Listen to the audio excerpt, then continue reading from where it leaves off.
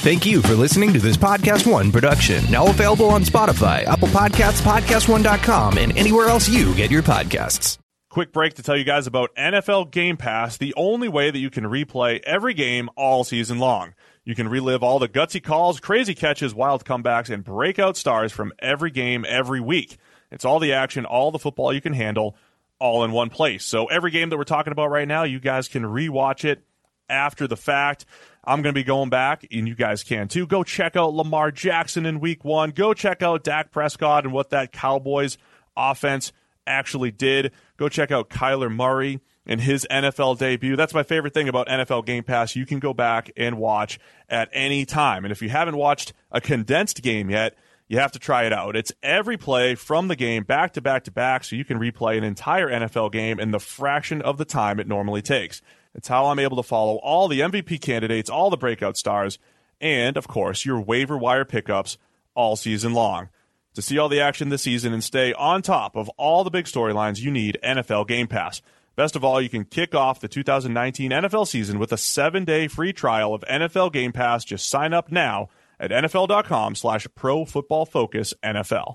I mean, what's Pro Football Focus doing? Last week they had Brady. This week they got Pitt. We're literally doing it differently from everybody else. As a matter of fact, moving forward from this point on, I will not make reference to PFF.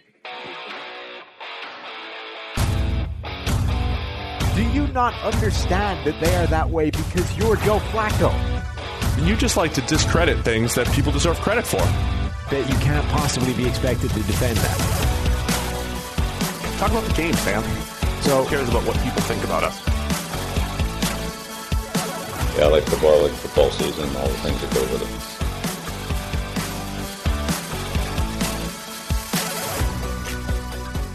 it. Welcome into the PFF NFL podcast. Steve Palazzolo here with Sam Monson, fired up for an off-season May podcast, Sam. You are. You're bringing all kinds of heat, Steve. Nice work on a Monday morning. Yeah, we're trying to keep the people engaged all off-season.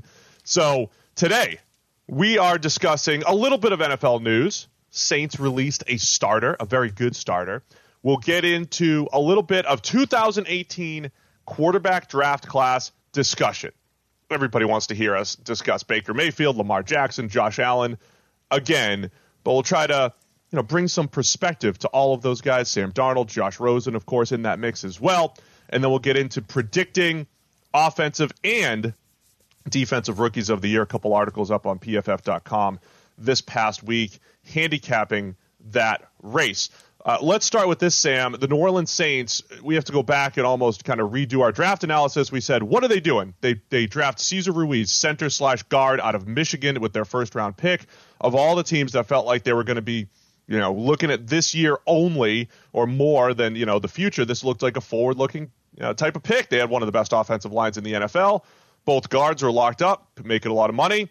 They respond by this week releasing Larry Warford, their starting right guard. So it's not a forward-looking pick. Cesar Ruiz looks like he's going to start right away at right guard as a rookie. Yeah, I mean, I think it's definitely a forward-looking pick anyway. I don't think our analysis was totally crazy. I think we pegged that Larry Warford could become vulnerable because of this, though it felt more like he would be the guy that would lose his job and they would keep him on or trade him or whatever.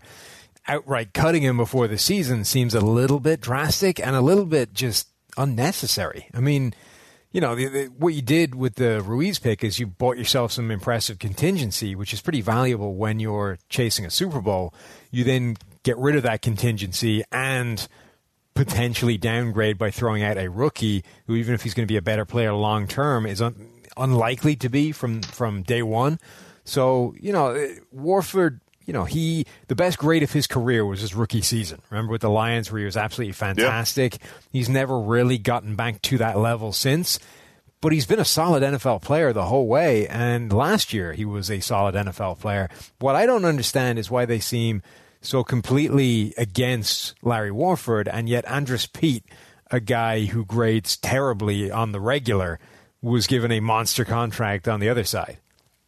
Yeah, Saints beat writer Nick Underhill wrote an article. I don't want to just discuss the headline, but I did just see the headline, and the basic premise was they got faster, and that they were trying to get faster, and that Cesar Ruiz adds a lot of athleticism, and which he does. He absolutely crushed it at the combine, ran a 508 40, which was 88th percentile, good shuttle, good 10-yard split, all that stuff, very athletic.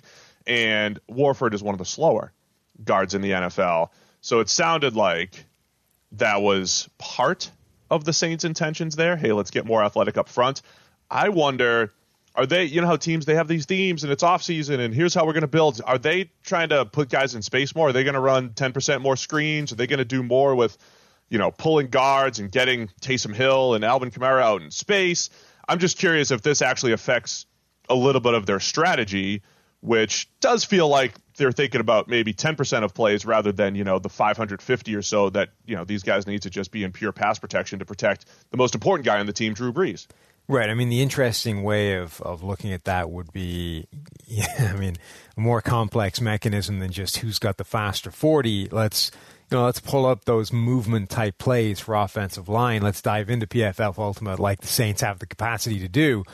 Look at the outside zone plays. Look at those plays where you're actually asking those guys to move around and see who has the better grade. See which guys are actually, playing well in those movements and which ones aren't.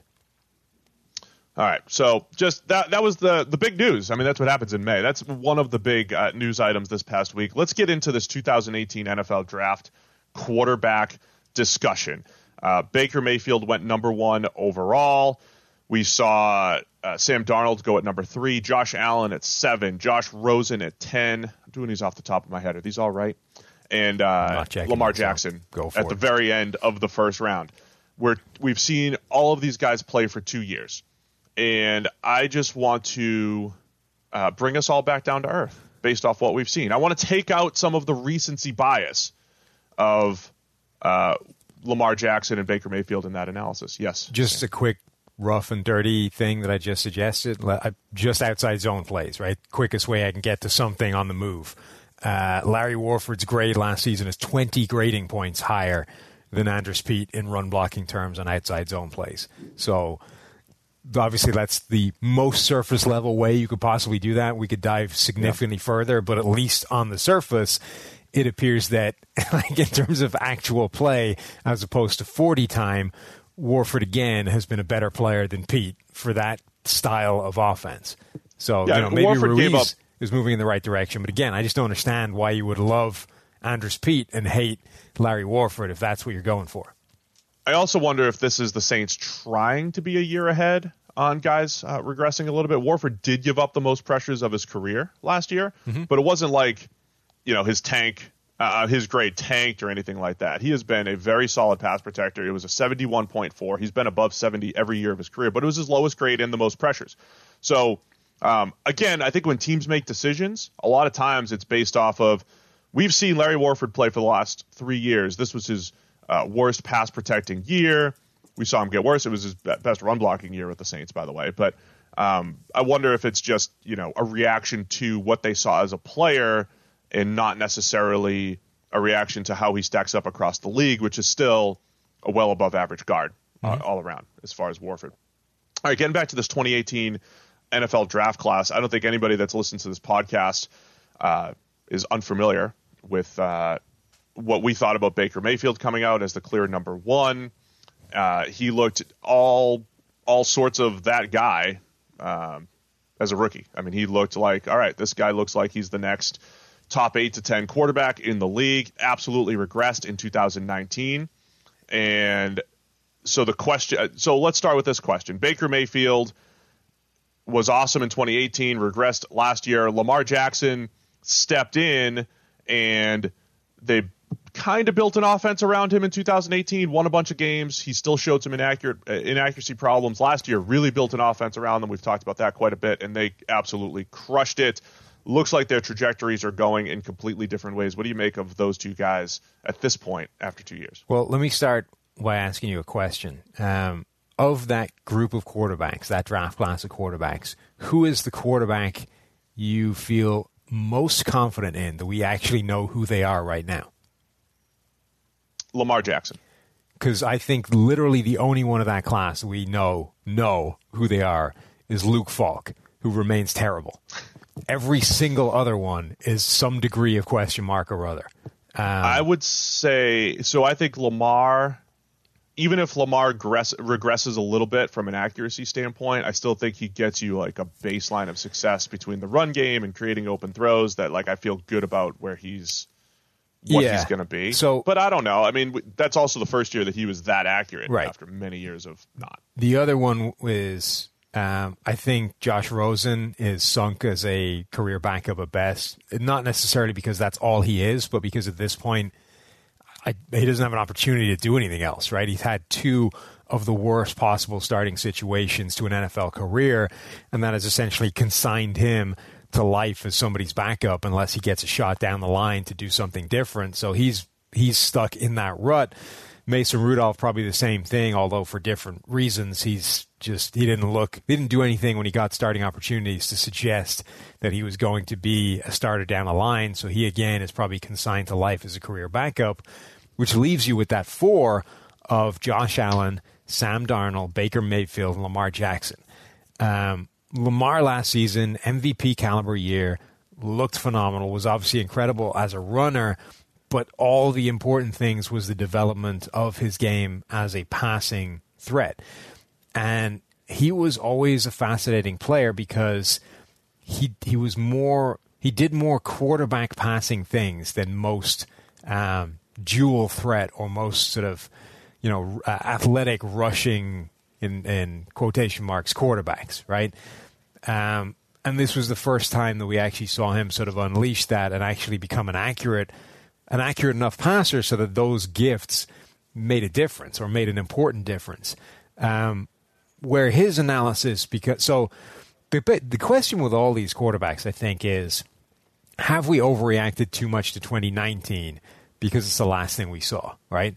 Because development is never this linear curve of you get better every single year. And it's why Thank you for using my lines. Thank you for even when you're evaluating these guys as college prospects, one of the most confusing things is what happens if the guy's previous season was better than the final one, right? Like, what the hell do you do with that? Because you expect them to get better every single year, and if they don't, it's confusing as hell. Now you're in, this is the same situation in the NFL, right? Some of these guys had much better first years, Baker Mayfield in particular, much better rookie year than his second season. So what do? Do you throw out the rookie year because the second season was so bad? Or do you say, well, okay, no, we've already seen a higher level of play than this, so we should expect him to come back somewhere? Yeah, so just recent examples, right? Carson Wentz in his second year was an MVP candidate, gets hurt at the end of the year. That was 2017. I think he led the league in touchdowns even despite the injury. I mean, he had taken a great step forward in 2017. He has not played to that level, at least statistically, since that point, and but he also hasn't made the same number of big plays, the third down conversions, the tight window throws. So you could say that Wentz looked in 2017 like, okay, he had an okay rookie season. 2017, he's an MVP candidate. Boom, he's here to stay, right? Linear progression. He's always going to get better. He's kind of leveled off a little bit and actually just kind of come back down to earth. Jared Goff looked like he was classic. All right, he's just going to get better every year, right? Was a disaster as a rookie. Sean McVay shows up 2017. Wow, he's much better. 2018 was the one time he ranked as a top 10 quarterback. Last year, he regresses back, right? So it's not Madden, right? You start off as a 70, then you're a 74, then you're an 80, then you're an 82, and it just keeps getting better until you're 40, right?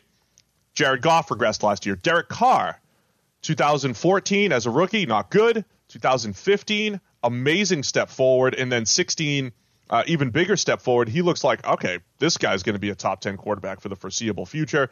And he's come back down to earth 17, 18, and 19. So that's like the caveat at play here is that guys don't just get better every single season, right?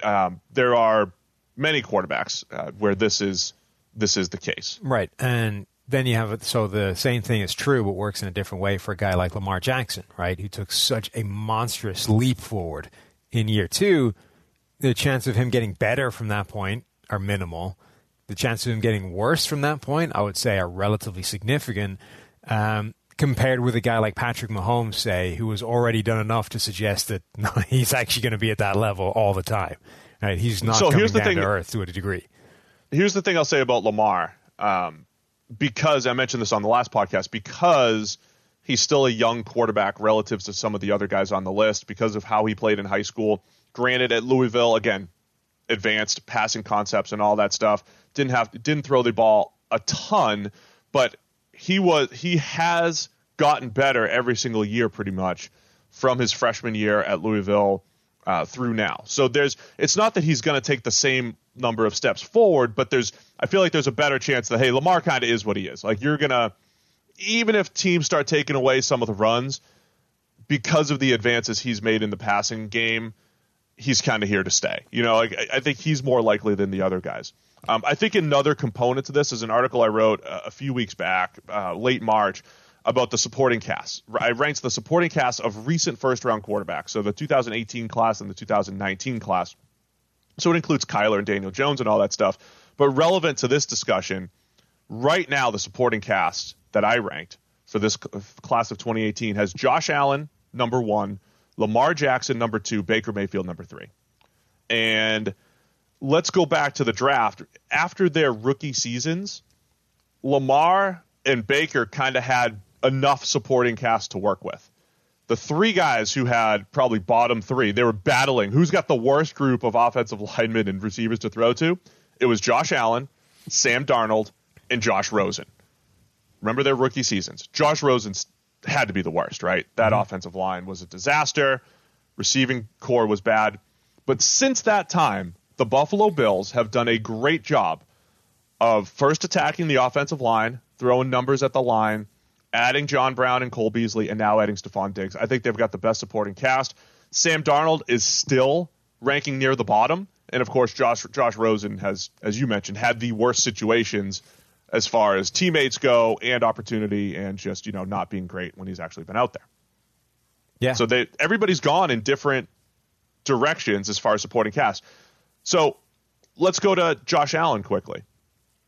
He is the guy that we think didn't play nearly as great as the team record last year.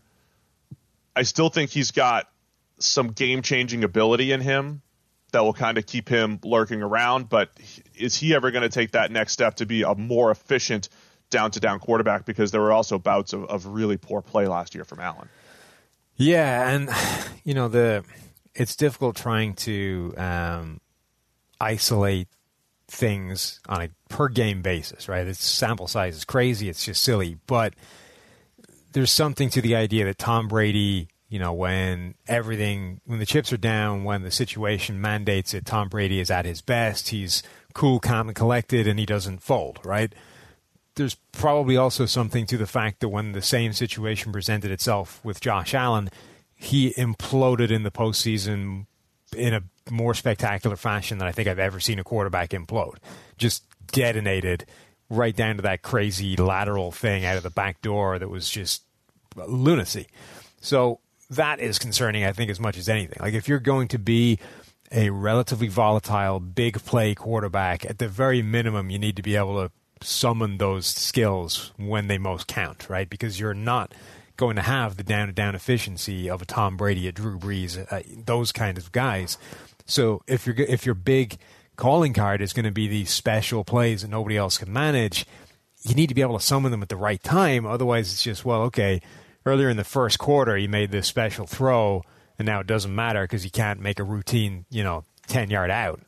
Well, we're going to be told that he didn't throw a fourth quarter interception or all these different things from the regular season or whatever it is. Again, he had some turnover luck, one of which was, I think it was the Broncos game. I mean, they had the game-winning drive. He also fumbled on his way to the goal line. I can't remember if it was him that recovered it or not, but somebody recovered it.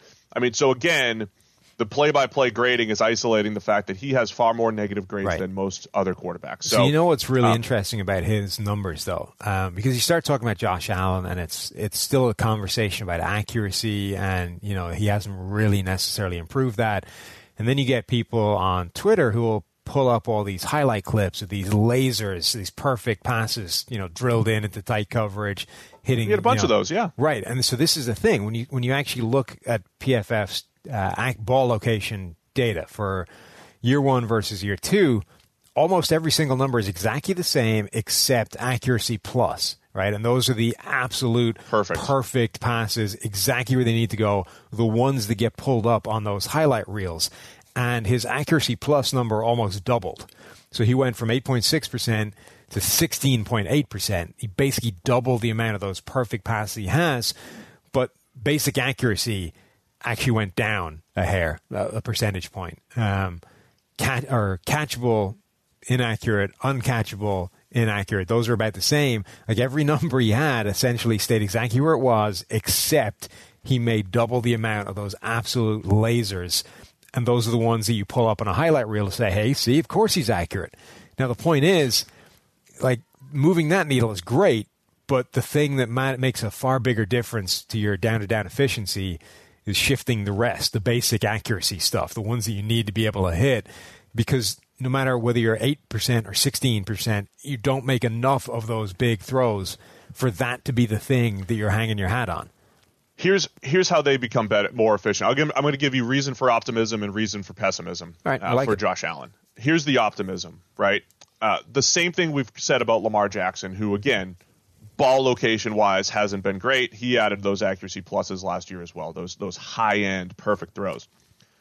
We always mention how Lamar helps open up receivers because of his rushing ability, because he changes the math.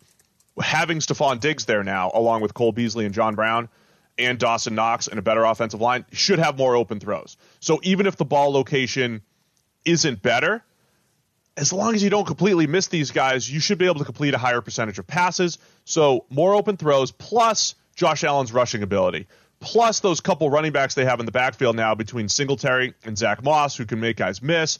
I mean, this is a tough offense to defend, so I could see raw numbers getting better for Josh Allen. Should have more open throws, at least make them catchable, right? The one other piece of optimism, he improved greatly in the up to 20-yard range. I mean, he was fantastic there from a grading standpoint last year compared to his previous years. The part that fluctuates, though, is the 20-plus yard throws. He was a disaster compared to the rest of the league. Like, he was in a completely different world and ballpark on 20-plus yard passes. But those are the ones, again, they a little bit more unstable, tend to fluctuate. On the pessimistic side, Josh Allen ranked 39th out of 39 qualifiers in negatively graded throws. And when we talk about stable metrics year to year, like, that's the one. And when we talk about could you have looked at the 2017 Jaguars who went to the AFC Championship and predicted regression the next year because of their defense and quarterback? Yes. Easy regression team, right? 2018, could you have predicted Mitchell Trubisky, tapering off last year because they were relying on a defense in the Bears in 2018, and Trubisky, again, ranking near the top in negatively graded throws? Yes, easy prediction. Josh Allen and the Bills, they've had 3 good years defensively, and also Allen has not really improved his negatively graded throws. So, yes, they are a huge regression candidate from that perspective. However, losing Brady in the AFC East also works against them. So there's a lot of things pushing against each other here, I think, for the Bills. So the fact that those negatively graded throws are so stable is a concerning thing for Allen, and added to the fact that his percentage of uncatchable, essentially misses, his percentage of missed throws has basically stayed exactly the same year to year. Other things have moved, so his overall performance, his numbers have gotten a little bit better, but that number stayed the same, and that number is the thing that will place a firm cap on how good he can be. And that number, it's like it's 12% higher than like the better players in the NFL, but more concerning is the players that are in the same ballpark in that statistic. So Josh Rosen, worst player in the NFL in terms of percentage of uncatchable, inaccurate passes last year. But Josh Allen's 2 seasons back-to-back are in the same ballpark as Blaine Gabbert, Jeff Driscoll, Josh Rosen again, and Mitchell Trubisky. So it's like a who's who of quarterbacks that have problems and cannot be successful. Now, Allen has upside that some of those guys don't have because of those absolute lasers, the perfect passes, etc. But plus the rushing ability. Right, but this is the number. Like, this is the thing. That was the concern coming out, is that he is not accurate enough to be a good player. And, One of the players I think that he got compared to, I think that I compared him to, was Carson Wentz, right? Who, again, is not one of the most accurate quarterbacks in the NFL, but makes a lot of big plays to offset those. Like, Wentz is significantly higher up on this list than Allen is. Like, that's where you need to be, and Wentz is 5 percentage points better off. So, and significantly higher in big-time throw percentage. Right, but my point is, like, let's say, I know what you're saying, for the second that they're equals on that. Even if they're equal there, Wentz is 5 percentage points better off in terms of the number of passes he's thrown into the dirt or airmailing over a receiver's head.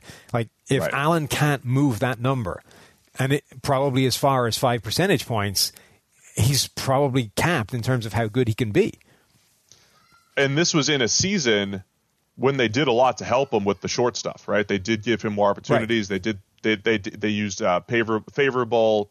They passed on favorable downs, and they have done a good job scheming it up. Like, the Trubisky thing for a second. Think about that. Like, Trubisky is now a meme for, like, inaccurate passing, right? Like, every time there's a video where you go through NFL quarterbacks, like, Trubisky is the guy throwing it into a building. Or, you know, it's like, how far is social distancing? Well, think about how far Trubisky's intended receiver is from the ball that gets there. Like, Trubisky has become a joke for inaccuracy, and Trubisky throws a lower percentage of inaccurate, uncatchable passes than Josh Allen does. Like, that is how inaccurate he was over the last 2 years. So that's something to keep an eye on. I want to circle back to Lamar. If you just look at his stable metrics, the things that can project to next year, he was well above average in everything that you're looking for. The lowest one, however, though, was still avoiding negatives. He was in the 59th percentile against the rest of the 39. So that was more middle of the pack. So, again, that is the most stable number out of all these. The place where he could also regress, third and fourth down, where he was 85th percentile as far as his PFF grade, 85th percentile under pressure. So, again, I think Carson Wentz 2017 is a good comp for Lamar Jackson, right? A guy who took a huge step forward in year 2, became an MVP candidate, and then kind of settled back into where he is as a quarterback. So, not taking anything away from Lamar. Like, we have to preface this a million times. Like, he was amazing last year. He was awesome. I think he deserved the MVP, even with what our war numbers said, right? Forget our war for a second. Like, he was fine as the MVP of the Ravens for what he brings to the table. But as a passer, he took huge steps forward. There are points of his game that are likely to regress. In addition to the fact that the Ravens were incredible from a percentage standpoint going forward on fourth down. We actually saw that regress. They went 0 for 2 against the Titans in the playoff game early on, right? So those are the types of things that should come back down to earth. And on top of that, our guy Timo is going to write an article on the website today saying take the under on 11 wins for the Ravens, which isn't a knock. It's just like play the odds here. It's going to be really tough for them to duplicate what they did last year. So Lamar is interesting because he was in exactly the same place as Josh Allen in terms of percentage of those misses, right? Year 1, he was at 26%. That's basically exactly where Allen was the past 2 years. He moved that number 6 percentage points last year, right? He went from 26% passes, just not catchable, misses, to 20. Now, 20 isn't among the best quarterbacks in the NFL, but it's no longer a problem. Like, it moves him from the ass end of the league in terms of accuracy to middle of the pack somewhere, and that was what he needed to achieve. That is the move that Josh Allen needs to make to be a quality quarterback, and it's the move that Lamar did make. Now, 2 questions. One, is that sustainable? Like, because that's a number that typically is fairly consistent and predictive. Did he somehow buck the trend and do something that isn't possible to repeat year on year, or did he fundamentally change who he is? Did he develop this level of accuracy that people like to say is impossible? You can't teach accuracy. You can't develop it. Maybe he did. He did, at least year to year. And then the other interesting thing with Lamar is he is tied to his offensive scheme in a way these other guys aren't. And this is not a criticism, right? This is just reality. Lamar, we said all the way along that there is this path to Lamar Jackson being a really good NFL quarterback, but it looks different to anybody else's path because it needs to look like what it looks like right now, which is this run-heavy system, not to protect him, but that actually enhances everything he does, right? It plays to his strengths, it minimizes his weaknesses, and it actually means that his weaknesses get easier opportunities. The stuff that he does well as a passing quarterback, is made easier by everything else that happens, by the multiple tight end sets, by the fact that things come off run fakes, by the fact that everybody's terrified of what he can do with his legs. Everything works together. This is the perfect offense for Lamar Jackson to run. On the other hand, he probably is dependent on this offense to a great degree, right? So what do you do with that from an analysis point of view? Well, so here's the other thing, though, too. By the way, last year when we're saying build the offense around him, part of building the offense around him is letting him stay in the pocket and go through his reads because he loves doing it, right? And again, last year he had the third highest percentage of what we call next reads. So essentially, you get to the top of your drop, you work one side of the field. That's your first side. We'll call that your first read. When you move to another side of the field, we'll call that your next read, right? So you're getting to some other part of the progression. He's done that. Not only did he do that, the second highest percentage of any quarterback coming out of college in the draft class, he's third in the entire NFL doing that last year. So part of this play to his skill set is to give him true drop back passing concepts that he's comfortable with, where he's going to work and try to find the open man. There's other points of, hey, Marquise Brown, who is a legitimate deep threat, who the Ravens, it felt like there was a trend around the NFL to put your 4-3 speedster in the slot and just let him go last year, especially early in the season. They were doing that with Marquise Brown. He was a little banged up for the rest of the year, but they haven't unleashed him yet. They've got more speed with Devin Duvernay, right? So just like there's always like, hey, watch out for these things coming back down to earth. But on the other hand, there's a couple exciting things, I think, for Ravens fans as far as more speed on the field, more creative ways to use them in year 3. I think Lamar will be a good test case, though, for the linear improvement in certain areas, if it's because he was coming from a lower baseline coming out of high school, or if there's just so much data of him being below NFL level from an accuracy standpoint, having 1 year above average is an anomaly rather than a progression. Yeah. All that said, Patrick Mahomes has bucked all of those. There's always outliers. Patrick Mahomes, I think, even for the people that loved Patrick Mahomes as a player, he's still a data anomaly because he took a lot of his weaknesses and either mitigated them or turned them into strengths, in part because of the system and Andy Reid and his situation, but also because he's just improved greatly. I want to circle back to that a bit later when we talk about some of the answer questions. So let's put a pin in the Mahomes thing and come back to it a bit later. But I think the Lamar thing is interesting because the offense isn't going anywhere, right? Like, he might be tied to it, but John Harbaugh is one of the most tenured and secure coaches in the NFL. The Ravens are doing really well.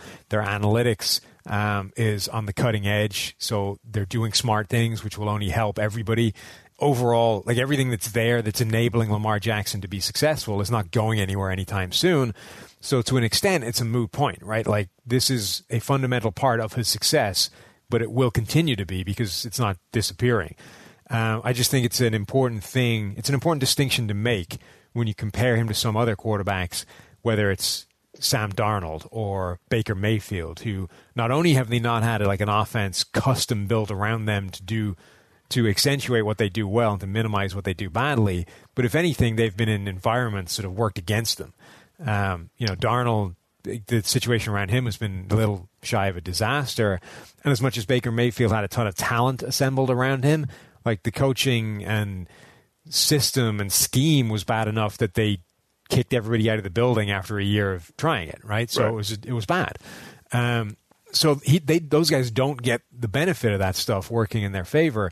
But I think Lamar, you're right. I think he is here to stay. I think what we saw last year in terms of development is probably not something that's going to disappear. So the only thing remaining to be seen is, does the league figure out a better mechanism for dealing with that offense, right? Because usually these things, they hit the ground running in the NFL, they devastate it. Think Sean McVay and the Rams, right? And then after about a year, teams understand how to take it away. And if you don't evolve, if you don't take it on to the next level, it starts to founder. And that's exactly what happened with the Rams. They never figured out how to evolve this thing, take it to version 2.0, and consequently their offense wasn't as good anymore. Now, offensive line, etc., played into that, but that was a big thing, right? The Ravens are now reaching this point where, have teams figured out how to slow this thing down yet? And if so, what's next? Do they have the next iteration in the arms race to stay ahead of defenses if they start to figure it out? All right, let's wrap up the 2018 class with a few minutes on Baker Mayfield and then a few minutes on Darnold. As far as Baker goes, yeah, absolutely regressed last year. It was also one of those situations where he graded a little bit better, I think, than the stats would have showed. Had some bad interception luck. You mentioned there were pieces of the offense. I mean, just overall, this offense was bad. Couldn't complete a shovel pass, dig route. Just there was no precision to it. So I think my question is more. Baker's regression it started with him just not trusting his offensive line and completely not playing within structure. He had 117 dropbacks that ended up outside the pocket. Not necessarily, designed rollouts and scrambles, 117 that were essentially not all outside of structure, but a big chunk of them were, and he didn't grade all that well. He was okay grading on that. He's fine outside the pocket. But this was like, from one of his first dropbacks last year, it was like, oh no, Greg Robinson's protected my blind side. Let me get out of here. So my question's more, how does Kevin Stefanski rein that in? Is this going to be a situation where a little bit less pressure's on Baker Mayfield, and if you're dropping back 35 times at a game, 8 to 10 of those are quote unquote easy. Maybe 15 of them are easy. That's where the boot stuff comes in. A good screen game, some misdirection, some quick game, so that you don't have to be the guy for 35 dropbacks. You could be the guy for 20 or 15, right? Where you just, drop back and be a top 10 quarterback that people think that you could be. So I'm just wondering how much the scheme is going to help create some easy throws, take a little pressure off, and then you can go, be the guy on third downs when you need to, but, less often. Yeah, so we talked about this with the boss, with Chris Collinsworth in our, the schedule release show we had the other day. And I was like, what the hell happened with Baker Mayfield, right? And because we were talking about when he came out, it's not like he was flawless. He had flaws to his game. It's just that they manifested themselves so infrequently, it felt like nitpicking, right? It's like every now and again, he gets happy feet in the pocket, bails in a clean pocket, and, those are things you shouldn't be doing, right? Stay in there, make the throw you're supposed to. But it didn't matter. So, and it happened so infrequently. It's like, why even bring it up? Like, all this other stuff is so much bigger. So last season, all the negatives in terms of running away from pressure, feeling phantom pressure, all that, trying to play sort of hero ball when he shouldn't, all that stuff was there on his college tape. It's just such a fraction of how often it happened last year. Now, the question is, what caused it? Like, what caused him to lean into his own flaws in 2019? Was it Greg Robinson? And was this the sort of start of the Kurt Warner, Mark Bulger era Rams, where that offensive line fell to pieces and those guys just got broken? Like, they started off great, and then after a while, you're now feeling the pressure even when it's not there. And that's when you start to get broken as an NFL quarterback.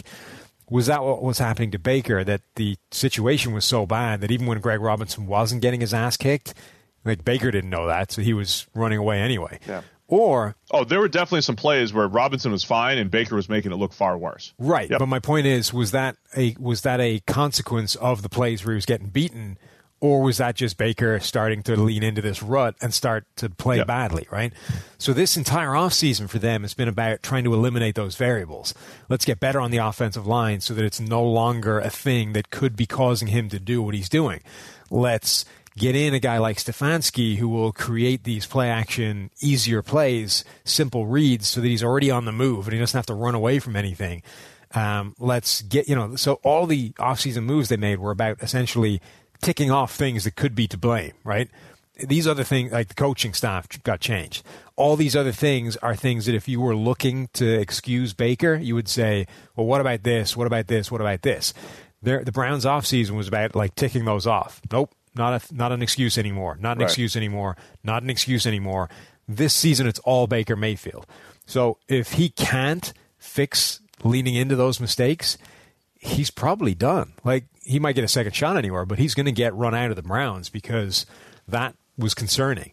But if those things were legitimate reasons, like this was the root cause, Baker Mayfield's play was a symptom, not the actual virus, then you should expect him to bounce back, because what we saw from a rookie showed that he can make the big plays, that he can be accurate enough, that he can do what he needs to do. The funny thing about all this is, what was the narrative a year ago at this time, or at least ours, right? What we had seen from Baker Mayfield as a rookie was the first half of the season, and the second half of the season. He actually had the same exact PFF grade, which was above average. It was good, but his stats really took off in the second half of the season after Hugh Jackson was fired and after Freddie Kitchens took over the play calling. So last year at this time, we're like, wait a second. Okay, it looks like the offense is in good shape. They add Odell Beckham to Freddie Kitchens' play calling, but it was kind of like Baker's one weakness that we thought coming out was, inviting pressure and, bailing on clean pockets. We thought that the one weakness for the Browns could be, hey, Freddie's inexperienced as a coach. Can he pull it all together? And while it was one weakness, it was a pretty strong one, strong enough that he's been fired after 1 year. So my big question for this offense is the attention to detail. Their inability to complete a shovel pass, the number of times that Odell Beckham's running a dig route at 20 yards instead of 18 or running a post or an out, they're just not at the level of detail that you need at the NFL level, which always still amazes me, Sam, that quarterbacks can throw blindly at a spot 22 yards along the sideline and the dude's there. Like it's crazy that it works as often as it does, but when it's bad, it's ugly, and it's like, why aren't these guys on the same page? This offense was as bad as I've seen as far as quarterback, receiver, and everyone being on the same page. If Stefanski can tidy up some of the details, sneak some easier throws in there, take a little bit of pressure off, I think we see Baker bounce back. And again, we go back to the data that says we have 5 years of grading on Baker Mayfield, and 4 of them he's graded well above his peers. Yeah. Last year was the one. So if we're saying don't look at linear progression and just the fact that he's gone down means it's going to continue, then we would expect him to bounce back here. Even if you just look at 2-year PFF grade, like Baker is a clear second to Lamar Jackson. Like Lamar is up on his own because last season was so phenomenal, but Baker is the only other guy above 70 for over a 2-year sample. Darnold is 10 points further down, Josh Allen 10 points further down, and the rest of those guys. So the two concerning things with Baker were, one, that feeling of why is he bouncing from all these pockets? That's a bad thing because, like I say, the Mark Bulger thing, that's the starting point of like disaster. Like that has ruined plenty of good quarterbacks in the past once that thing starts to happen. The other thing is, where the hell did his accuracy go? Because that was, a Baker hallmark is like absolute pinpoint accuracy, like above and beyond what you expect, even for accurate quarterbacks. Last year, his accuracy was not good. Like even when he had the chance to make a throw, he was not putting it where it should be, and that's weird because that shouldn't evaporate the way it did. If we're going to talk about negatively graded throws and their stability, Baker 2 years, over the last 2 years, is in the 35th percentile out of 51 qualifiers. So that's below average, and that would be a concern as a very stable metric. One of the newcomers here at PFF, Seth Galina, I don't know if he wrote it up yet, but we were talking a little bit about his evaluation of Baker and what he saw. We agreed on a bunch of stuff, and the thing that he added to what I said is him throwing essentially with one speed and just throwing lasers in there, and that could be part of the concern is the short stuff, the throws to backs, things like that, where he's just not taking enough off of the ball right now, and he's just so locked into creating big time throws, firing the ball up the seam, and the cover 2 shots and the things that he does really well because he's got a cannon for an arm. Remember, he was right behind Josh Allen as far as best arm in this class, and then it wasn't. I mean, Allen was in his own league. Then I think Baker was in his next own league, and then it was Darnold and Rosen and Lamar and all the rest of the guys. So he's got to throw with a little bit better touch. Right, and that in and of itself, the fact that he became he went in the NFL, he's been in the 35th percentile in terms of those negatively graded throws. Like that in and of itself is a departure from the usually stable statistic, right? Because that's stark contrast to what it looked like in college. Over 2 years, he's basically been where Lamar has been in terms of those percentage of uncatchable throws. It's not that, it's not catastrophic, but it's way different to where we thought he would be, right? He's at that 20%-ish range. Now, last season it was 21.7. The year before it was 18.8.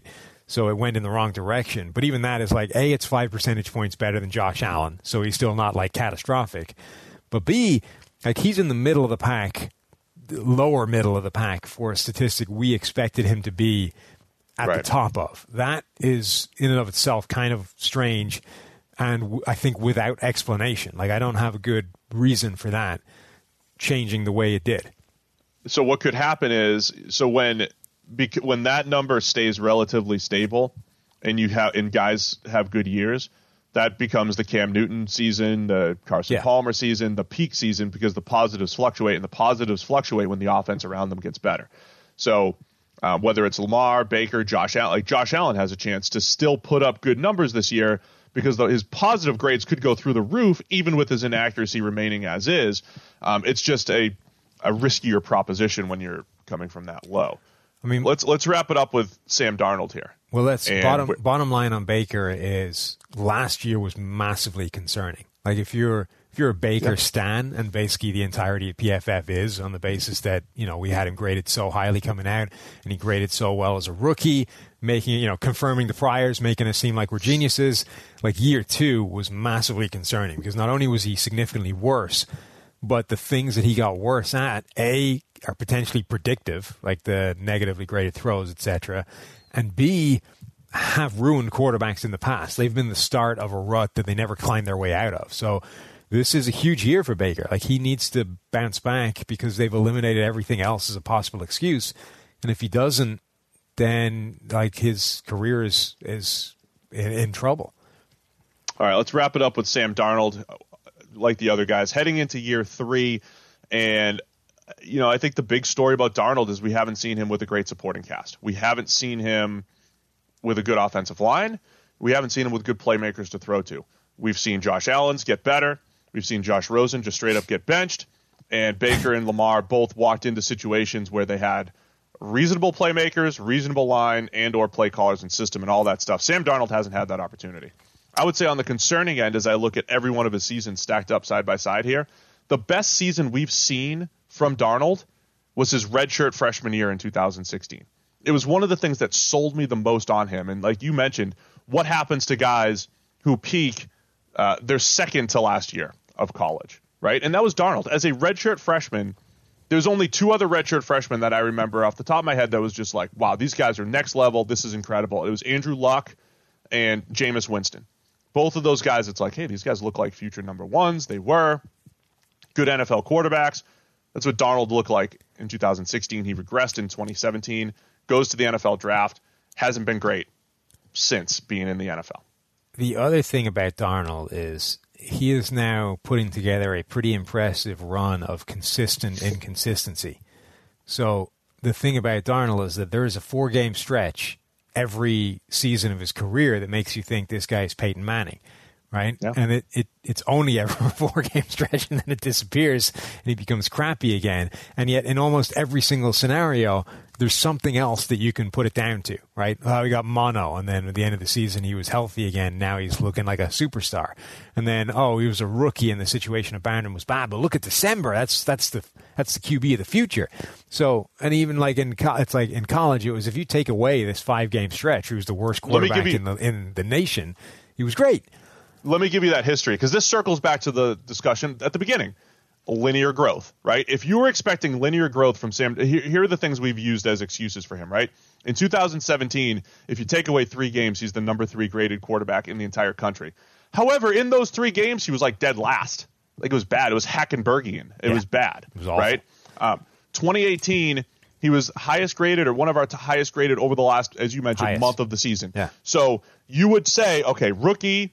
He peaked late, so did Geno Smith, by the way. Twice. He peaked late twice. Geno Smith was like Mr. Week 17. He peaked late as a rookie. You're like, oh, he's getting it, right? Mm-hmm. You flip the switch. He's good. He's got it. He's peaking late. Last year, the mono thing, he's seeing ghosts early in the season, finishes strong, but he did taper off. It is a roller coaster ride for Sam Darnold. So the minute you think he's got it, don't get fooled, because these things even off. It's not a linear progression. But it's great because he is like the definition of a can-do quarterback right now, because guys like you and Dan Orlovsky, they throw on the tape and they're like, God, I love what he does. Like, look at these plays. There's so many good things on there. Yeah. Right. And then it's like, okay, but it doesn't actually do them that often. And the things where he's not doing them, they're terrible. So have you considered the possibility that Sam Darnold is just bad? Well, here's the thing I thought about him too, right? I thought coming out, he had some Phillip Rivers-esque anticipation in the middle of the field. I mean, there were some spectacular throws. The grades backed it up. He was awesome throwing to the middle of the field. He was awesome at things that generally translate at the next level. So all passes up to 20 yards. He had good touch. He had good feel. And he had a little outside the pocket magic. I thought all of that stuff would add up to this baseline of good for Darnold. And I'm in the same thing I mentioned about Josh Allen earlier.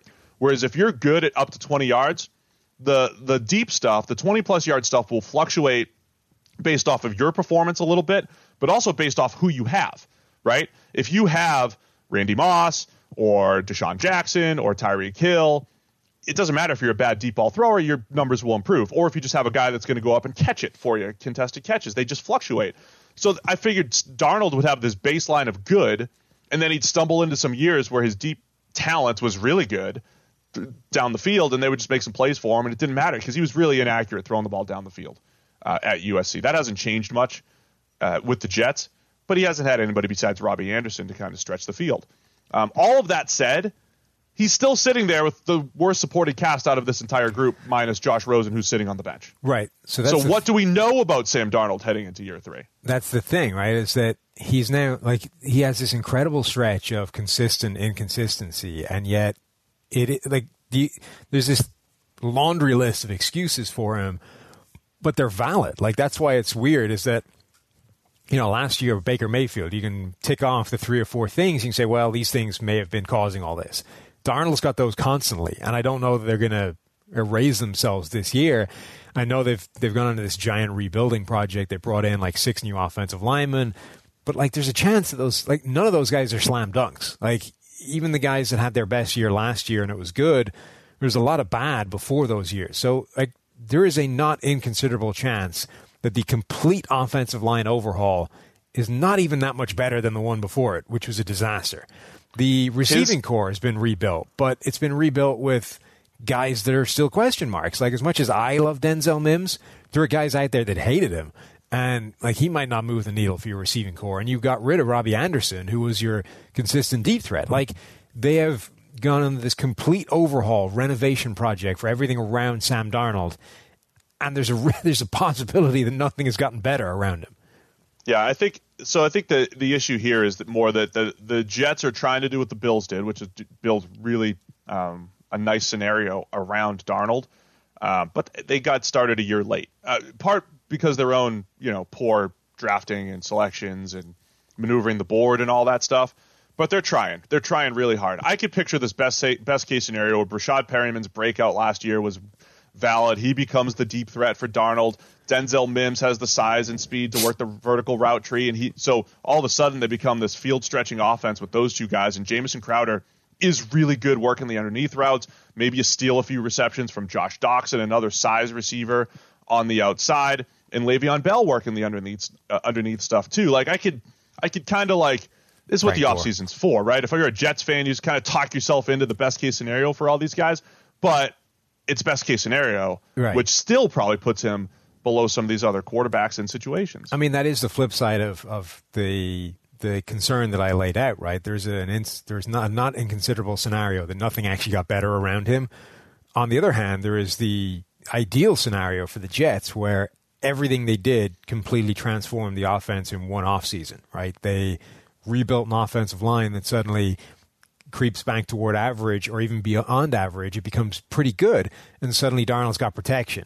It overhauled a receiving core where you replace Robbie Anderson with Perriman, who can be a deep threat and maybe do a little bit more in terms of contested catches and some other big plays. You bring in Denzel Mims, who in theory can do everything. You've got Jamison Crowder, who's a really good slot receiver and a weapon there. You've got Le'Veon Bell, who can be a difference maker in terms of what he does out of the backfield.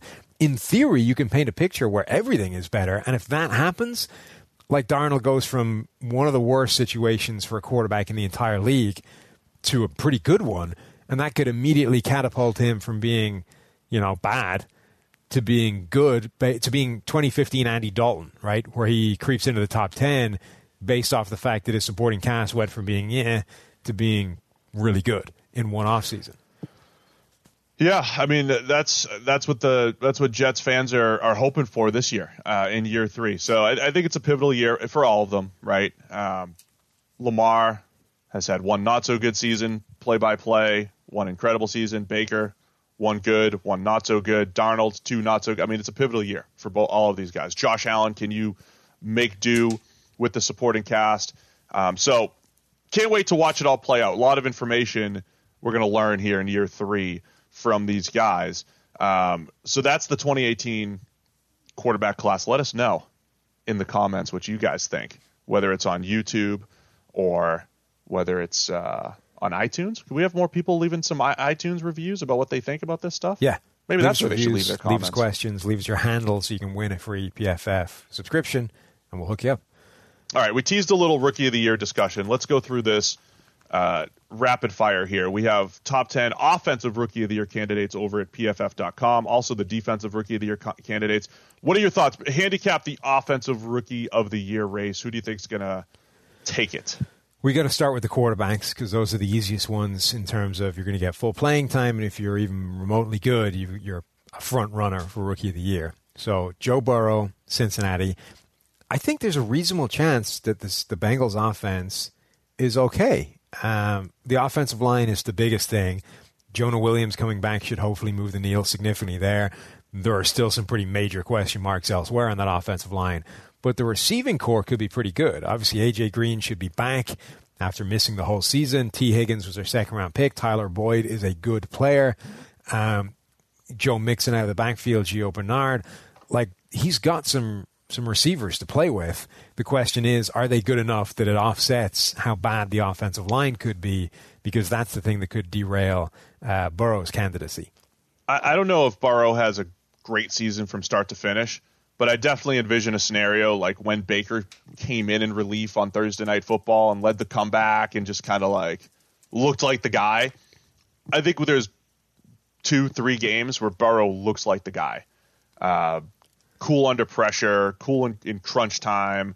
I think at the very least, the Bengals fans walk out of this season with some hope, with feeling really good about their future based off of some late game magic or him carrying the team or whatever it is. I just feel like that's going to happen with Burrow. Right. I think as far as non-quarterbacks go, I think the debate between either Jonathan Taylor being a high volume back in the Colts offense as a runner versus Clyde Edwards-Helaire being just a part of being like the fourth option in this Kansas City passing attack is a good debate. I mean, Edwards-Helaire could stumble into 70 catches and 800 yards and 10 touchdowns pretty easily here. Maybe not 10 touchdowns receiving, but 5 receiving and another 10 rushing or something. He could easily get that. And J.K. Dobbins would be the other one in terms of going to a great situation with that Ravens offense that's clearly coveted him and will presumably make a lot of their running backs.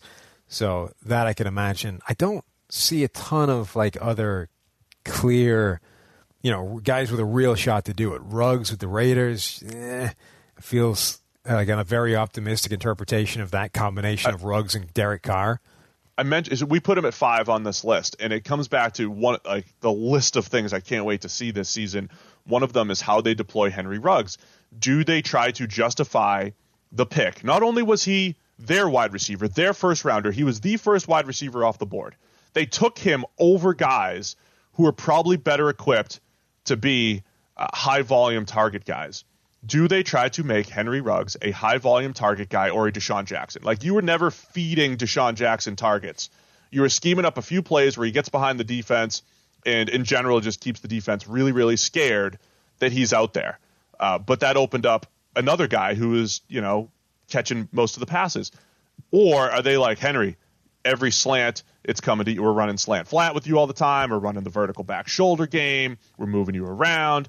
I can't wait to see if he's a 10 target a game guy or if he's, we'll get it to you 5 or 6 times a game. But man, just the threat of you out there you're worth it as the 12th overall pick. So he's up there at 5 because they might feed Ruggs to try to justify it. And I don't know if that's the best play.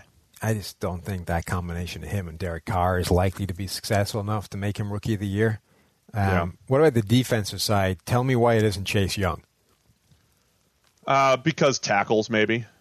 Just because linebackers make tackles. So if Isaiah Simmons gets out there and Patrick Queen gets out there and Kenneth Murray gets out there and they make 120 tackles. Because people like to sum up a linebacker season. As long as you have triple-digit tackles and then you have 3, 4, 5 sacks, 3 or 4 interceptions, which again are fluky. It looks like this incredibly well-rounded season. Have a bunch of pass breakups.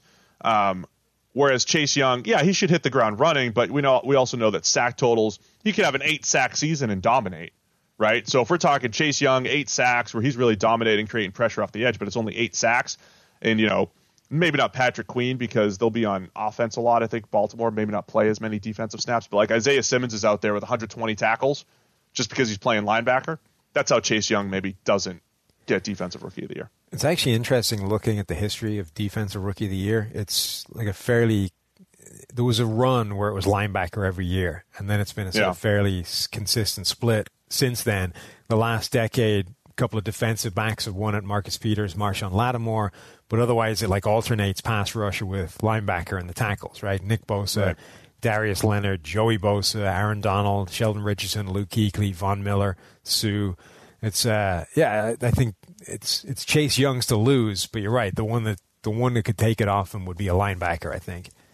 Yeah, I think it's tough for Javon Kinlaw's on our list as an interior defensive lineman. I think it's tough for a guy like him on that deep defensive line, unless he's the guy who, he's out there for 600 snaps, and because Bosa's getting pressure and whoever, the other guys are getting pressure, and Eric Armstead, and he has 12 sacks just because he's, rushing the passer 400 times.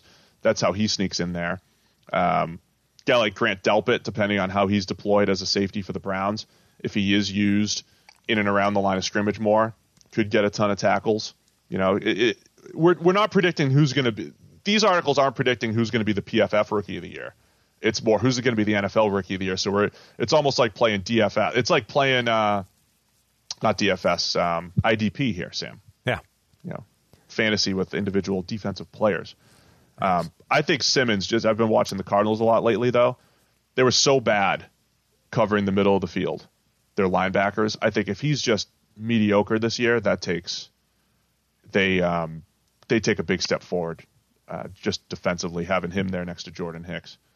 So Simmons at number 2 on our list. Go check it out, pff.com. We've got a couple write-ups on offensive and defensive Rookie of the Year candidates. And we're going to wrap it up with some. Do we have questions here, you said? Yeah. I got 2 questions. Guy successfully left us his Twitter handle, so we'll be able to actually get to him and give him his free thing.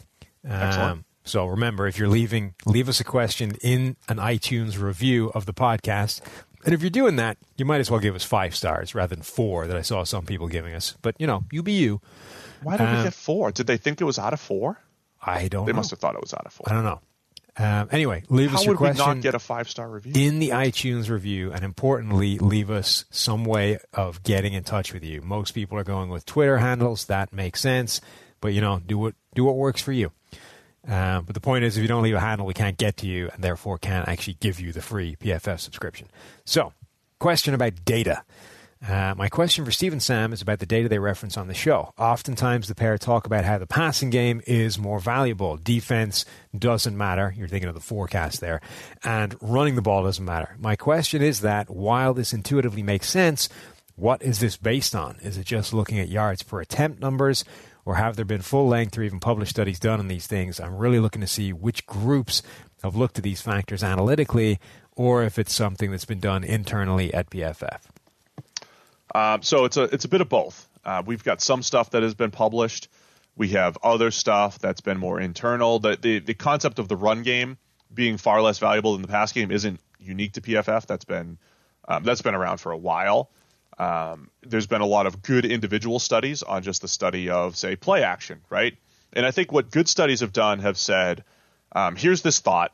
Let's either confirm it or debunk it, right? And when it's debunked, say play action doesn't, say the run game doesn't matter, right? Somebody comes up with this concept of pass plays are way more valuable than run plays. And then the next question is, well, the run sets up the pass.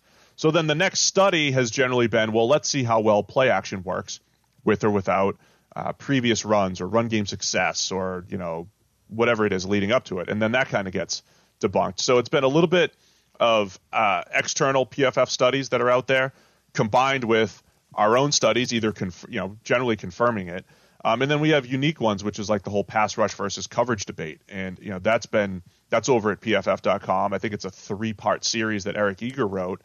And the way he did it was essentially random forest, Sam. You know how those work.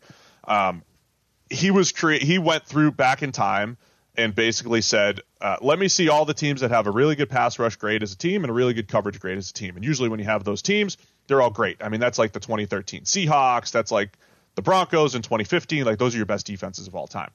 And then he goes back and he says, what if you only have one? What if you only have a good pass rush and below average coverage, and then vice versa? And then you kind of work through the scenarios of how often those have occurred. And I think it was over time, teams with a good pass rush and bad coverage were worse than the alternative, which is a good coverage team and bad pass rush. And then you check it at the play level and all that stuff, and you come to the conclusion that if you had to choose a good coverage unit or a good pass rush unit, you would take the coverage unit.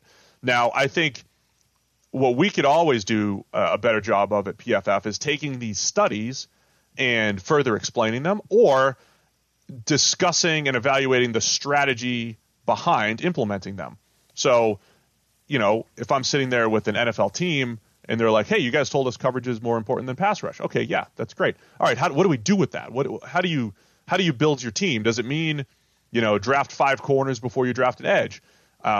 Does it mean, who cares how good your number 1 corner is? You need 6 good ones, and deploy your resources at average players there just so you're not a disaster. There are all these different ways of implementing the strategy that I think make football fun, because there's 32 different teams out there. They're all going to bring different strategies and financial situations and draft capital to the table to try to build their team. So I hope that answers some of it. Some internal, some from other people, and we do have a lot of stuff published and for public consumption at PFF.com.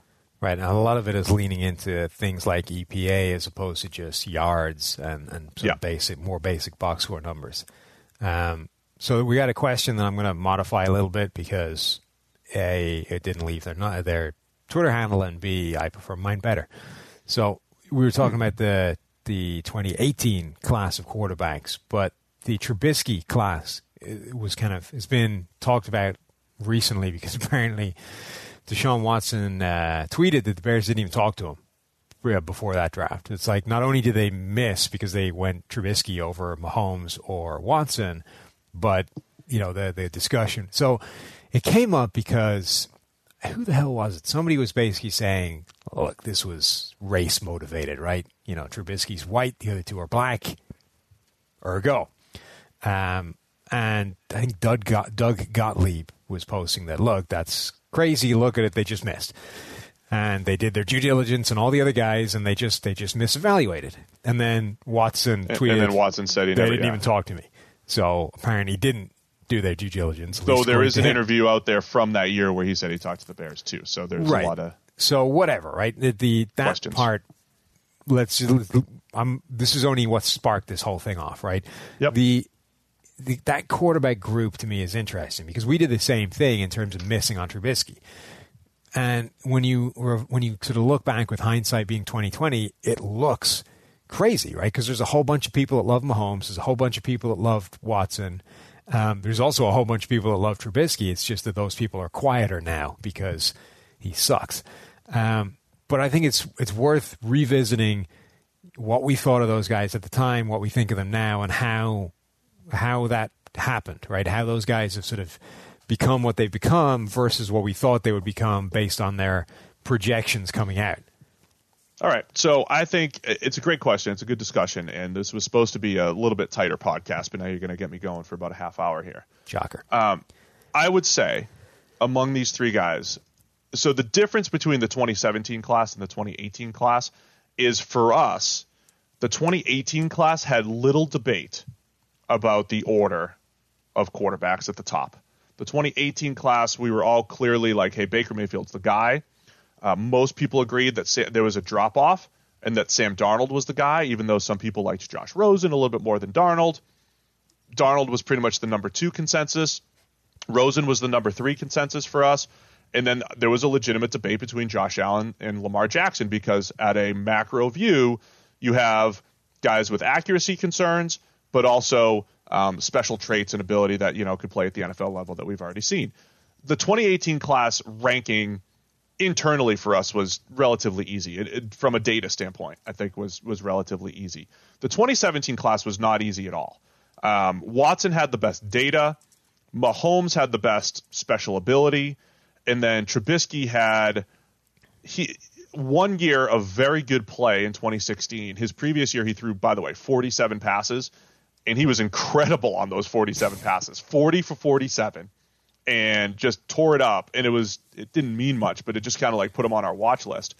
And the thing that Trubisky had going for him was, he's a 1 year starter. So it was this like, well, does that mean he'll always get better because he's a 1 year starter, or does it not matter?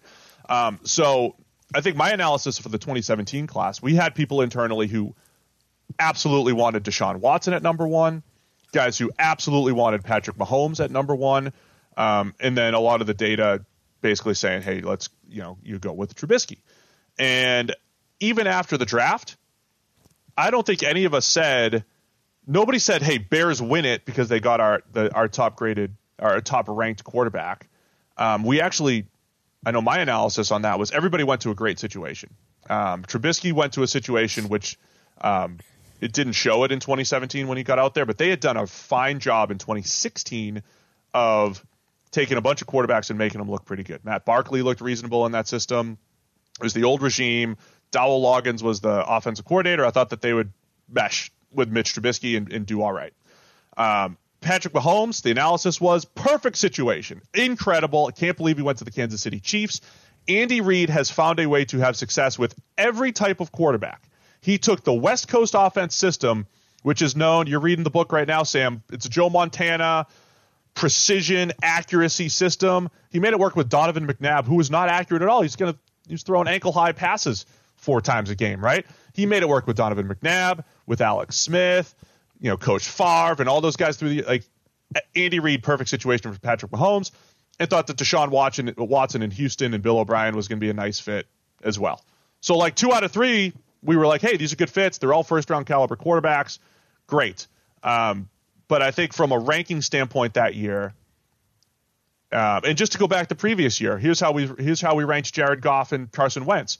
Internally, there was a lot of Goff 1, Wentz 1A. We went Goff over Wentz. We weren't even close with Dak. We were much lower on him than what he's shown. But Goff and Wentz were almost interchangeable for us at the top, and that's what they looked like. We were much lower on Deshaun Kaiser. And Paxton Lynch was our 3, I think, in that year. Missed on Paxton Lynch. Deshaun Kaiser that year came out. Was it that year or was it the Trubisky year? Oh, he was 17. It was the Trubisky year. We had Kaiser in a whole different level. Next round, not a first-round quarterback compared to the Trubisky and Mahomes and all these guys. So my point from a ranking standpoint is 16, we had a toss-up at the top. 17, toss-up at the top. 18, we had some pretty very specific rankings. And this is still very early on in terms of us understanding what the grades meant from a college point of view, and B, how to use them and all this kind of stuff. And then you get the complicating factor that even the tape analysis, the sort of scouty part of it, was not clean either, right? But just the data side of things. Even looking back on it, I'm not sure it's that helpful in terms of what order it would put these 3 quarterbacks in. You've got Trubisky, who has the highest grade of any of the group, but as you say, it was that season where he threw 47 attempts, right?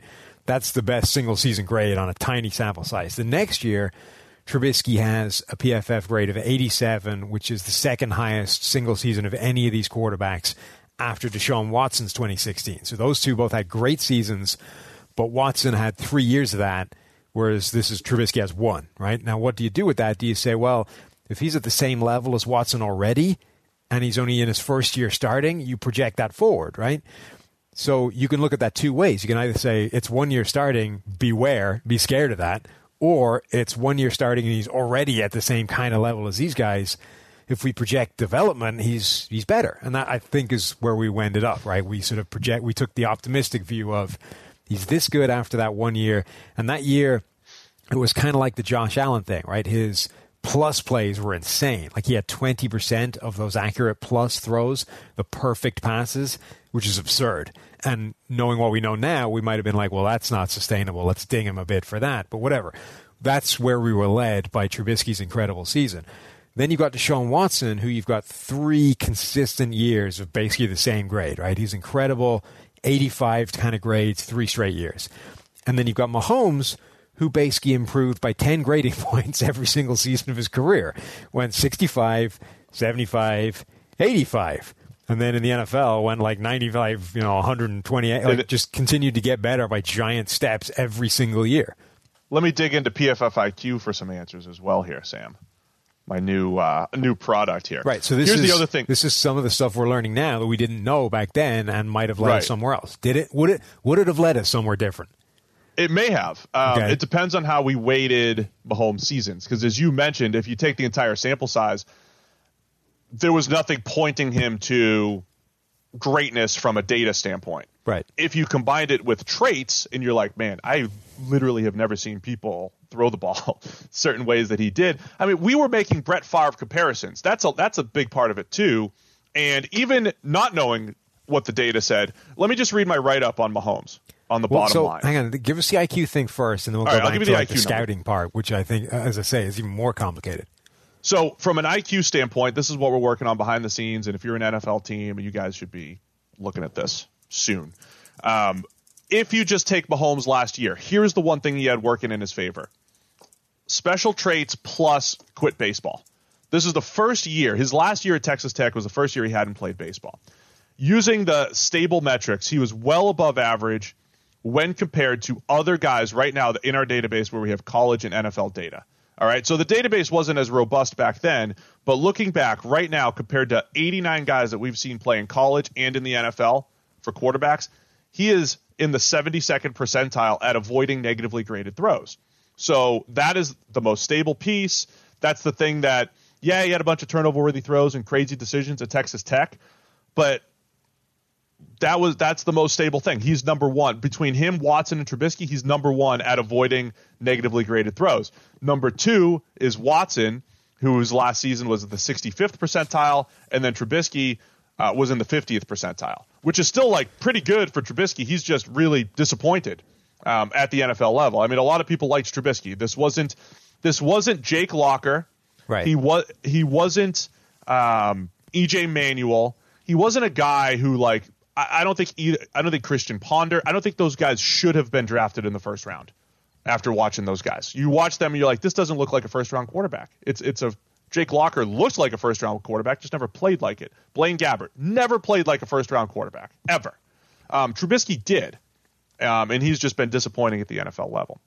So that number in particular, the stable metrics, Mahomes is above average in his last season. When you take the full body of work for Mahomes, though, he's below average, making him more of a data outlier. The scouting report part of it. So the scouting report part of it, I think, is interesting because Trubisky, it's basically all down to how you value one season wonder, right? And I think the NFL generally has been burned enough times that it's just scared of those guys generally, right? Yeah. Anybody with one season and one season only terrifies the NFL because it's just happened so many times. For us, certainly at the time, I think we probably skewed more positive that, hey, if he's this good after one season starting, let's project forward with some optimism. Then you get to the 2 really interesting guys because hindsight, revisionist history, it's like, well, how did anybody have them behind Trubisky? But Mahomes, right? You watch Mahomes tape and you're like, what he's doing is insane. It's crazy. And it looks like a lot like what it looks like now. But that is unprecedented at the NFL level. The only guy that's ever really succeeded like that for any extended period of time is Brett Favre. And Brett Favre had... Now, there are, again, some comparable traits. Like Brett Favre had basically the best arm in the league, one of the best arms in league history, as does Mahomes. But when you're looking for the next unicorn, it seems like just bad process, right? The chances that guy is another one like that is probably pretty slim. So you're looking at what he's doing, and it's like he's doing all this crazy stuff outside of structure. But at some point, he's going to have to play within the structure of the offense in the NFL, and there's no evidence that he can do that. Now, to be fair, there's no evidence that he couldn't. It's just that he wasn't doing it at Texas Tech. So we erred on the side of, look, that's too big a question mark to have him number 1. Now, sure, the talent is so tantalizing, you still want him in the first round somewhere because, he could be what he is now. But the question, it's can he play within the structure of the offense?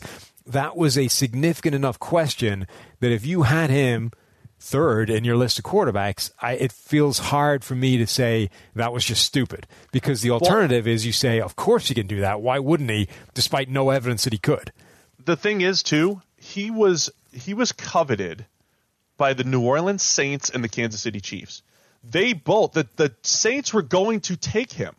They wanted him. So that's the other thing about like rankings and stuff like that. Like, I'm not Sean Payton, who has had a history of a lot of offensive success, and I'm not Andy Reid, who we already mentioned all the success. However, if I'm Sean Payton or Andy Reid, absolutely my Patrick Mahomes is my QB1. Right. Because I'm pretty confident in what I'm going to be able to do with that skill set. Also, I'll teach you how to play within structure. What's that? Also, I don't need him to play day one because I have Drew And you didn't Brees need him to and play. or Alex Smith. And that's the other thing. Studies on like guys who sit versus guys who play, they're skewed by many different things. However, Tom Brady didn't play right away. Right. Drew Brees sat for at least half a season. Aaron Rodgers sat for 3 years. All right, so we're already talking about the three of the four. The Mount Rushmore of quarterbacks since 2000. It's Brady, Manning, Rodgers, and Brees. Right, pretty clearly. 3 out of 4 didn't play. Mahomes is going to be on the Mount Rushmore of the next 20 years. Right. He didn't play year 1. Lamar didn't play until week 10 or 11. I mean, just say there's a lot of guys who were not thrown into the mix in week 1. Now, Peyton was thrown into the mix week 1, and he became Hall of Famer, one of the best of all time. Like, there's no clean data on either side, but I'm really intrigued by this concept of Mahomes sat 16 straight weeks. Right. So I don't know how much. Yeah, I don't know how much I would lean on the idea that sitting versus not sitting is a general concept for quarterbacks, but I think just zeroing in on Mahomes' situation, right? Not that he necessarily sat, but that he had a whole season to watch an excellent professional in Alex Smith go about what he does and how to work and all that kind of stuff, and B, being taught by an Andy Reid offense and being taught within that system. I think his specific system, given what he had to improve on, right? Given that the fact, could he play within the structure of an offense was a complete unknown. He got to watch 16 weeks of a quarterback do it and one of the best minds in the NFL teaching him what to do in terms of mental reps before he even had to try anything. That, I think, was invaluable, whether or not the concept of sitting generally is helpful for quarterbacks. So Mahomes, I think it all comes down to what you thought of that lack of data on his tape of playing within the structure of an offense. It was a question mark. In the NFL, he answered the question mark, and now because of that, all the other stuff remains a positive, and he's the best quarterback in the NFL. Deshaun Watson is interesting because Zach in particular, I think, had some really interesting takes on Watson, right? Yeah, he did. Let me read the recap of Mahomes first before we get to Watson. Okay, couple notes from his bottom line. And by the way, his what he does best from the PFF draft guide is just Zach in awe of him. Anticipates Slinging Sammy. Vision. Yeah, slinging Sammy Baugh. His arm is as good as any quarterback in the NFL playing right now. The natural passing instincts as far as sliding and feeling pass rushers in the pocket to seeing in front of the throw and adding to or adjusting to the type of throw needed is special. Like, our final ranking just didn't match up with what our bottom line write-up was, is part of the issue as well. His lack of discipline in the pocket with footwork, bailing on clean pockets, and decision-making, though, is a big concern, right? So everything on the weakness part of it, he essentially fixed. And the last line was, Mahomes is not likely a day one starter in the NFL, but is certainly worth a first-round selection as a potential big hit as a franchise quarterback. So, fine with the actual interpretation of I honestly, I think his skill set. Right. I honestly think that Patrick Mahomes is one that we got right. It's just that when anytime a guy is a boom or bust thing and he booms, it's like, well, of course, you treat it as binary, right? It's like, well, he hit, therefore he should have been number one. It's like, well, what were the chances of him hitting? Because that's what you're playing with, right? The debate was not, does Patrick Mahomes have upside? It's how likely is he to hit that upside? And that's what pulled him down a little bit, was the concern and the question that we didn't know that was going to happen. So I think, honestly, the eval on Mahomes was correct. He just became, he transformed himself as a player and answered all the questions we had on him. Therefore, he's the best QB in the NFL. And the data now, knowing where to look in the data, would push him to the top of this trio as well. So that's Mahomes. Deshaun Watson, I think our concern was another one where, again, I went back and forth with Zach, and it's like, how much do you weigh this? Because he was a lot of one read and run at Clemson. And then it's like a chicken or the egg thing. Is that because that's his skill set, or have they coached it? And if they have coached it, have they coached it because your athleticism is special, or because they don't trust you going through reads all that well? At the NFL level, that has pretty much stayed the same. Again, he's not great at getting to that next read. The same thing we said Lamar is awesome at. Like, Watson's we talked about this exact debate. Watson's a better thrower of the football, I think, than Lamar, throw for throw. But Lamar is more willing to go through progressions, and he does it more efficiently, and he's better. So we had some questions about that from Deshaun Watson. But then when you just look at the pure production, after his true freshman season in 2014, I remember writing that he was the best quarterback prospect in the nation. He was. I mean, he was incredible as a true freshman. Came in and he just looks the part right away, and he was just consistently productive in that Clemson system. So I think we overthought some of how he did it when the data also pointed toward him being very, very good, and we just overthought that. He has played differently at the NFL level, though, because he's made some of those late in the down plays that he probably wasn't making in college nearly as much as a passer. Right, but so that was the big concern with him, right? It's that so much of what he was doing was one read and then run, and that for an NFL quarterback is terrifying, because those players, the guys that succeed, the guys that are one read and run players, are not typically good quarterbacks. They can be special athletes and they can make something happen, but ultimately that usually leads to a career that, it hits the ground running or makes an impact somewhere along the line, then craps out after a couple of years when teams figure that out and just take away your first read and force you to do something else, and you struggle. So again, it was a case of what do you weigh, and we were saying, well, that is a really concerning potential flaw. Yet, in college, it hasn't come back to bite him yet, but in the NFL level, everything's harder, and there's a history of those guys not necessarily succeeding long term. So we were kind of scared off by that, even though body of work, you probably say Watson is the cleanest of all these guys. 3 straight years of great, like his grades were like between 85 and 90 every year. 3 straight years of that, and it worked in college. And as you say, the more advanced numbers that we didn't necessarily have access to then would have pushed him as well. So I think we overemphasized the concern more than the upside.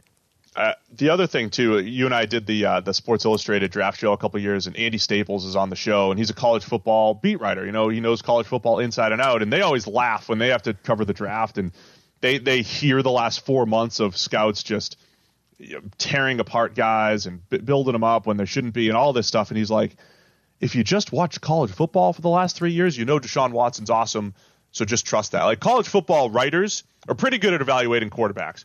I covered this guy. He was really good. He'll be good at the next level. So they were like, Watson's awesome. Mahomes is awesome. We saw him go head-to-head with Mayfield with a lesser team and throw for 800 yards on primetime. Go with Mahomes.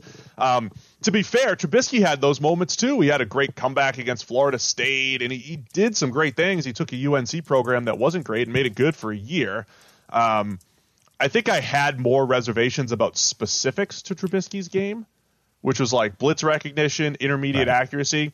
And this goes down to how do you weigh things, right? So if you have, here's 5 strengths and here's 5 weaknesses, I think Trubisky's 5 weaknesses were more concerning as far as what translates to the NFL than maybe I knew at the time.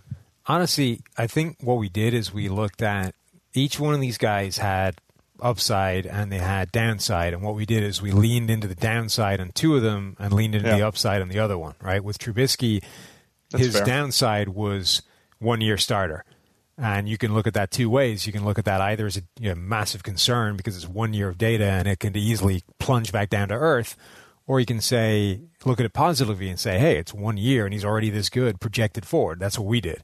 The other 2, it was Mahomes, who got a question mark about whether he can play in structure. Let's ding him a little bit because of that. And with Watson, it was we've got a concern about what happens in the NFL where they take away that first read. And now you got to go through progression and you've got to work further into your play than he has at Clemson. And we, again, erred on the negative. We pushed both those guys down a few spots, whereas, if anything, we elevated Trubisky a couple of spots because we were projecting a positive slant on his negative. So here's looking at IQ again. The roundup. So, again, at the time, we didn't realize that play under pressure was far more unstable. We were very much like the rest of the world who's like, let me see this guy play under pressure. And so Trubisky was, let me watch this guy play on third down, right? Trubisky was well above average, even when compared to other guys in the draft class. In his final season, above average in all of our unstable metrics. So play under pressure, he had an above average PFF grade that last year. Play outside the pocket, third and fourth down grade. He was 81st percentile compared to other guys that have been drafted over the last few years. Play action grade and positively graded throws, the things that tend to fluctuate more. Those rankings were far higher than all of the stable metrics that we, again, has taken us a few years to really know what's stable and unstable when projecting guys. So, I think that's a good breakdown of what we thought at the time, what we've learned a little bit more now, and maybe how even the data right now might rearrange them. Right. And ultimately, it's my fault. I had the final say on these rankings, and I screwed it up, Sam. Well, that's the important part. Is that it's all that is the fault. important part. It's all my fault. Perfect. Here's one other thing I think. Right. What people say about quarterbacks, I don't know if this is just overrating them in these situations, but there was just this incredible feeling that Patrick Mahomes, I hate using it factor all the time, but that his dad was a pro and he knew how to be a pro and he quit baseball and he progressed. Like, there were these things pointing to Mahomes is going to figure it out. Watson had Dabo Swinney calling him Michael Jordan, which coincided with 2 years of him, dominating. He beats Bama in the national championship, like all these different things. Like, that dude just had it. Like, he's going to go out there and figure it out and succeed. And he had people saying that, and people were saying the same thing about Mahomes. I don't know if you got that sense of people saying that from Trubisky. The things I heard about Trubisky were like, he's a little quirky, and I don't know if he really loves it and wants. And we joke about weighing those things too much a lot of the time, but I think at the quarterback position, where there are so many variables, and you always point to the greats, like, you're always trying to say, like, well, Brady's like that, and Breeze is like that, and Rodgers is like that. Like, you want to try to at least get stuff that looks like the guys that are awesome. And, like, people are going to be looking for Mahomes types now and Watson types in how they act and approach things, because there's this path of success. Yeah, I mean, going back even further, like I say, I'm diving into this as a topic at the moment, but that was all you ever heard about Joe Montana. No matter how many interceptions he threw to the opposition, it was like, fourth quarter, Joe's going to get it done. Don't worry about it. Like, this is what he does. We're good. Yeah.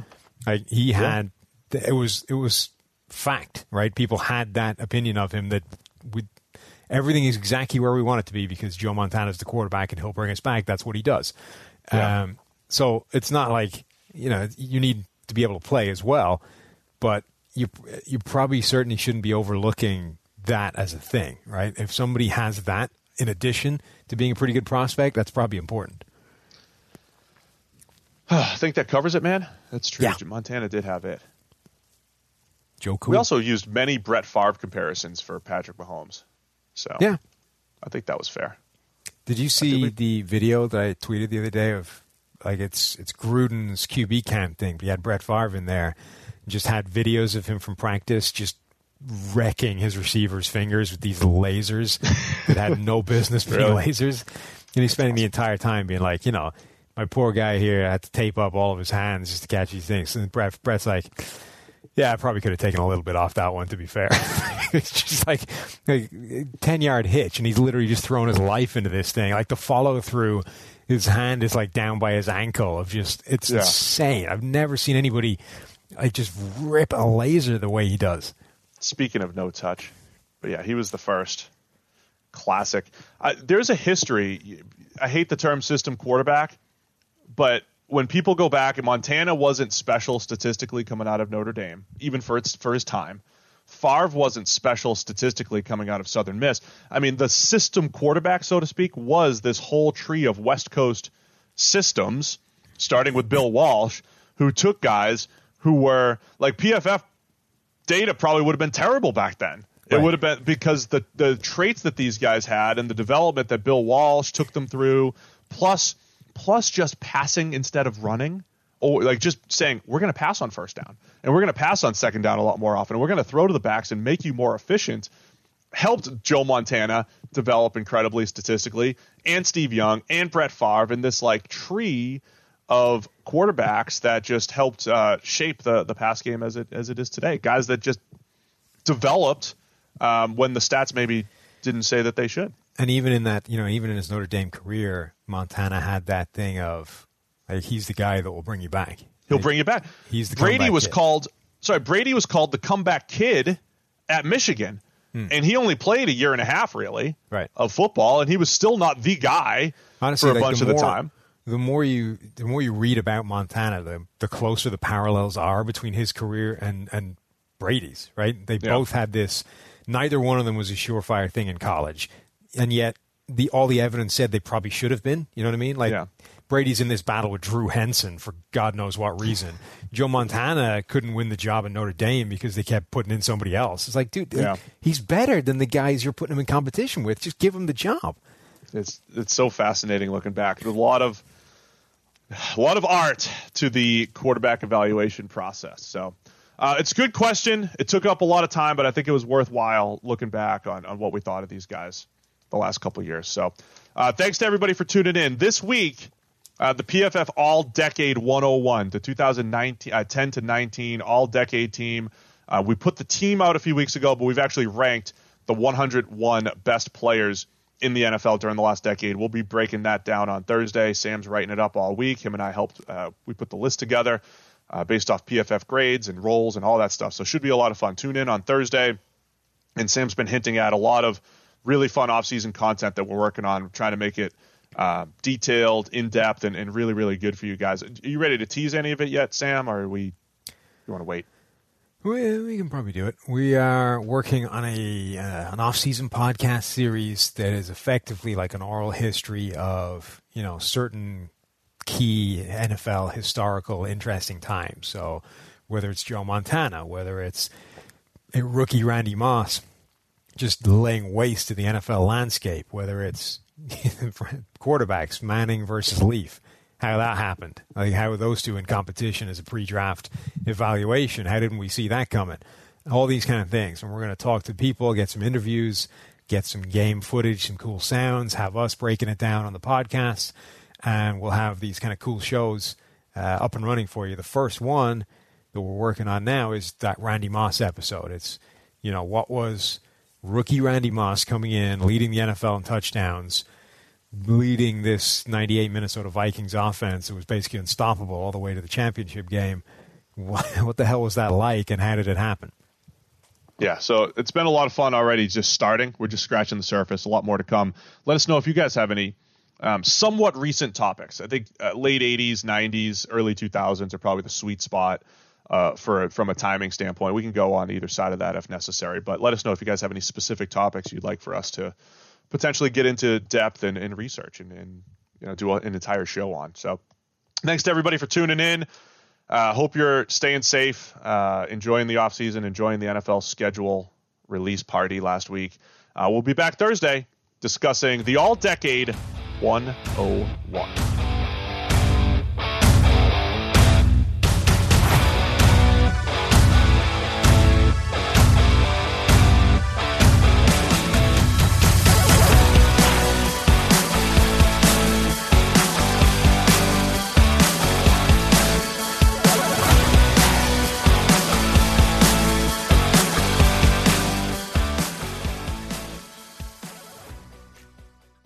Quick break to tell you guys about NFL Game Pass, the only way that you can replay every game all season long. You can relive all the gutsy calls, crazy catches, wild comebacks, and breakout stars from every game every week. It's all the action, all the football you can handle, all in one place. So every game that we're talking about right now, you guys can rewatch it after the fact. I'm going to be going back, and you guys can too. Go check out Lamar Jackson in Week 1. Go check out Dak Prescott and what that Cowboys offense actually did. Go check out Kyler Murray and his NFL debut. That's my favorite thing about NFL Game Pass. You can go back and watch at any time. And if you haven't watched a condensed game yet, You have to try it out. It's every play from the game back to back to back, so you can replay an entire NFL game in the fraction of the time it normally takes. It's how I'm able to follow all the MVP candidates, all the breakout stars, and, of course, your waiver wire pickups all season long. To see all the action this season and stay on top of all the big storylines, you need NFL Game Pass. Best of all, you can kick off the 2019 NFL season with a 7-day free trial of NFL Game Pass. Just sign up now at NFL.com/ProFootballFocusNFL.